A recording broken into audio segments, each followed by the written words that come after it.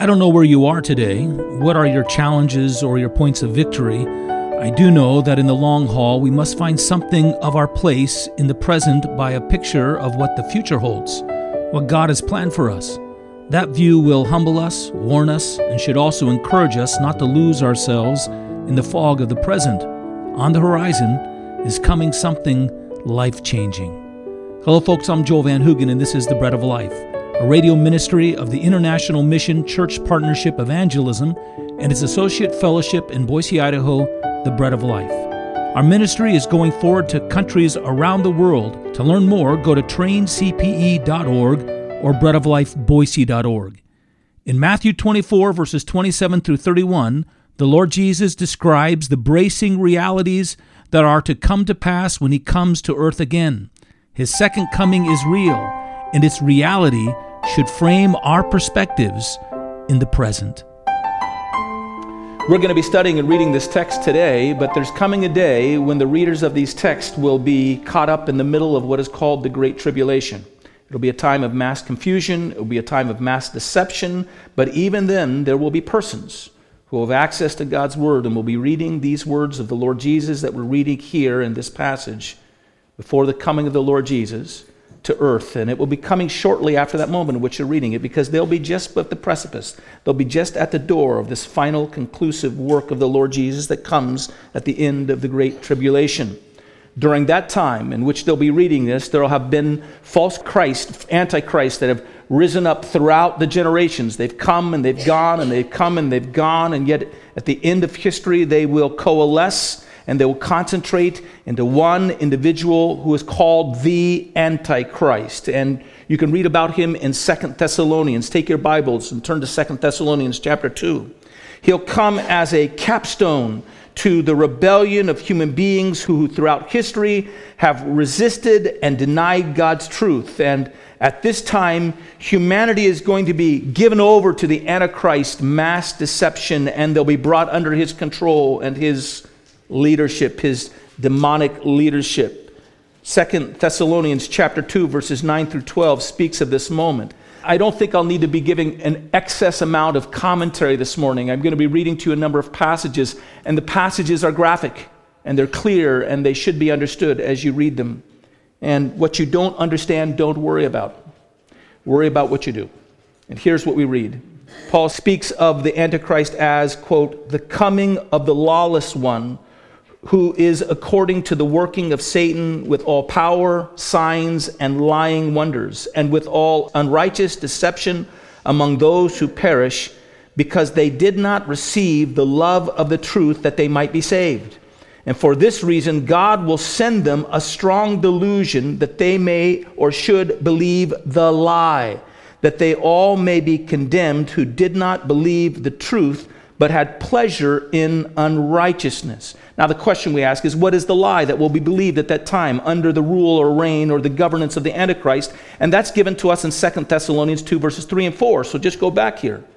The final lie given by the Antichrist and believed is this. You see it at the end of verse 3 there. There it says, quote, the man of sin is revealed, the son of perdition, verse 4, who opposes and exalts himself above all that is called God or that is worshipped, so that he sits as God in the temple of God, showing himself that he is God. There's your deception.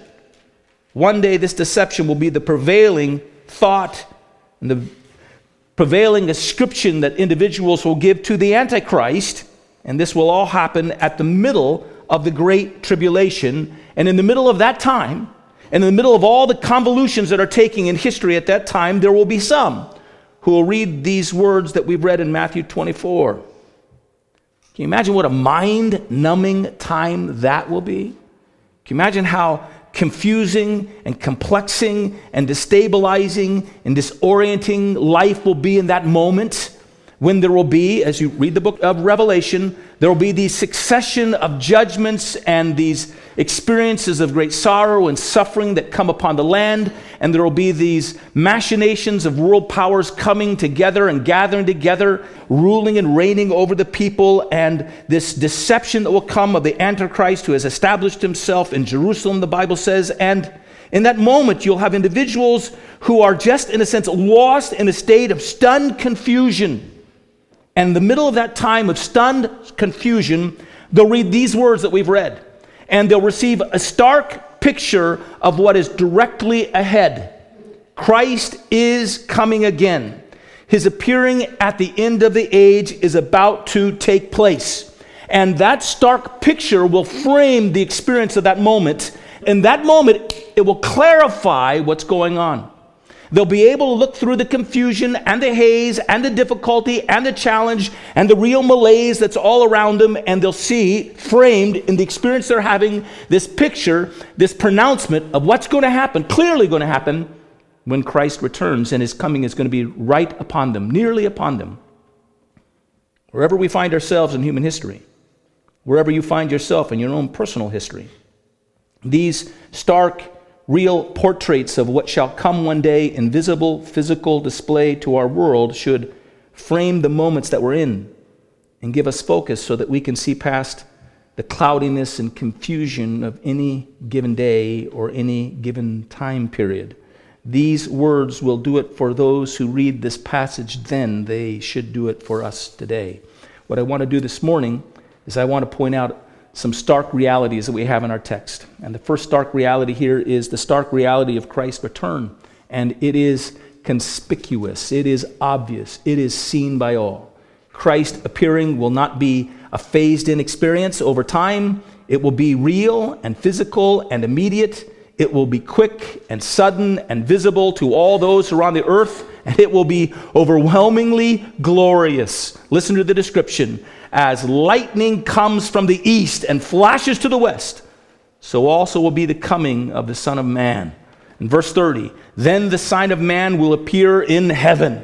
The disciples had asked the Lord Jesus, what will be the sign of the destruction of the temple? And he tells them what the sign will be. There will be a moment when you'll see Jerusalem surrounded by armies and know that the destruction is near. The next question they ask is, what will be the sign of the end of the age and your appearing? And the Lord Jesus tells them, I'm the sign. The sign will be the sign of the Son of Man coming like lightning through the clouds, across the skies, and everyone will see him. And just prior to the statement, the Lord Jesus has talked about the way of false messiahs and antichrist, false Christ. And he says they'll say, come out to the wilderness and we'll plan our revolts and we'll plan our positions and our political movements, or come into the private room and we'll talk about our machinations. And they'll come making their treaties and their covenants with the people. But when the Lord Jesus comes, you won't go to meet him in the private room. You won't go to meet him in the wilderness. You won't go to sign some covenant in which he will betray later on. No, he'll come with power and with a flash of glory, and all eyes will see him and no one will miss him. That's the juxtaposition here. You'll know when I've come because I'll be the sign. I'll come and you'll see me. It'll be massive and it'll be a flash of power. And he came once quietly and inconspicuously. He came once veiling off in flesh the glory of his presence, but he's coming again in a way that we've maybe rarely considered him. He's coming in the way in which he presented himself to John in the first chapter of Revelation that John writes.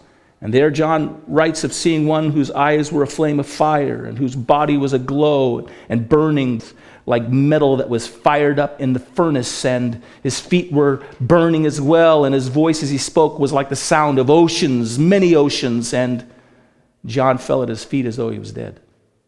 The Lord Jesus is coming with great glory, manifesting his power and his might, and he came once quietly, but he will not do so again. The next time he will come, and all the universe will contort also at his appearing. Look what also it says. Immediately after the tribulation of those days, this is in Matthew 24, those days the sun will be darkened, and the moon will not give its light, and the stars will fall from the heaven, and the powers of the heaven will be shaken. Have you ever been in an earthquake? My daughter-in-law was in one of the major earthquakes that one time hit Big Bear, California, and she was in the cabin with her family, and she was a little girl, and everybody ran out of the cabin, but someone had to come back in and retrieve her and grab her. And as grandfather was running out of the cabin, just as he went out the door of the front cabin, the whole cabin collapsed to the ground. Massive earthquake. How unsettling that would be to be in a situation like that.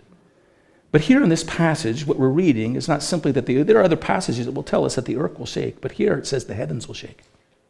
Not simply the ground beneath you, but the sky above you.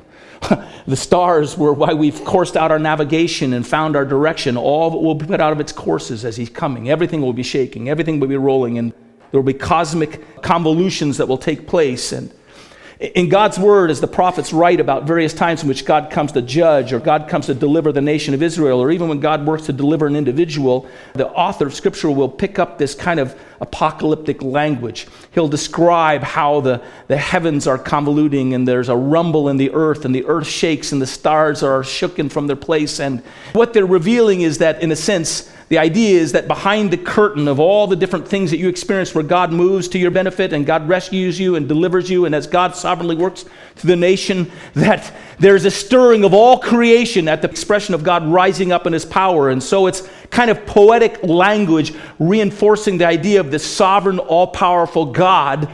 But I don't believe it's only poetic language. I don't believe that we can just say that it's Jewish apocalyptic literature. I believe as we come to the end of the age, it's going to be actual and it's going to be real and it's going to happen. It's said too often. In fact, what I also believe is what you're reading in these other places where you see God moving in deliverance, and the prophets have these visions in these time of deliverance. And when you see God working through the ages, bringing judgment, and they have these visions of this convolution of the cosmos in those times of deliverance, that what they're doing is in that moment of deliverance, at that hour in history, they are, in a sense, forecasting themselves to this future day when God will bring his ultimate judgment and his ultimate deliverance. And at that moment in time, they're seeing all those things are hints of the great clash of heavens and earth as Christ comes to deliver. It will be conspicuous. We will know what's going on. The very heavens will dance around us. When Christ comes, the universe will jolt. The stars will fall out of their courses. The light of the sun will give way to the light of the Son of God. And all this seeming language that seems to be an exaggeration of last days events will prove to be truer and more real than we might imagine. And this will come at the end of the great tribulation. Christ's coming will vanquish, think of this, Christ's coming at that time will vanquish all the vivid imagery and awful memories that have been gathered up by those individuals who have gone through the great tribulation. Read the book of Revelation. Read all the horrors and all the great plagues that come upon men during the great tribulation, and then consider that when the Lord Jesus returns at the end of that time, that so dramatic and so powerful and so awesome will be that event, they'll almost forget what they've just gone through. It will not be a point of reference for them anymore. It will be this: Christ coming. The great tribulation, this unparalleled trouble in human history, will pass from their minds when they see Christ coming in infinite glory. It is conspicuous. That's the first thing. So listen, in the middle of the great tribulation, in the middle of the troubles, in the middle of the fog of all these things that are taking place, Christ reminds them that there is coming this clear, sharp, stark reality when he returns to earth. And it won't be theoretical, and we won't be simply postulating on times and exactly when it will happen. It will happen. And all the theorizing and all the contemplation and all the opining will be past. And it'll just be him coming upon the earth. At his coming, we're told of those who will come before his judgment throne and say to him, "Lord, Lord," and then list all that they've done for him. And Jesus says at that time he will answer them by saying, "Depart from me, I never knew you." Church Partnership Evangelism has developed a new book and a new website. It's devoted towards preparing professing Christians to meet the judge. Go to savingevangelicals.com to learn more. This has been The Bread of Life. To support this radio ministry, go to breadoflifeboise.org and follow the links. Until the next time, may God bless you.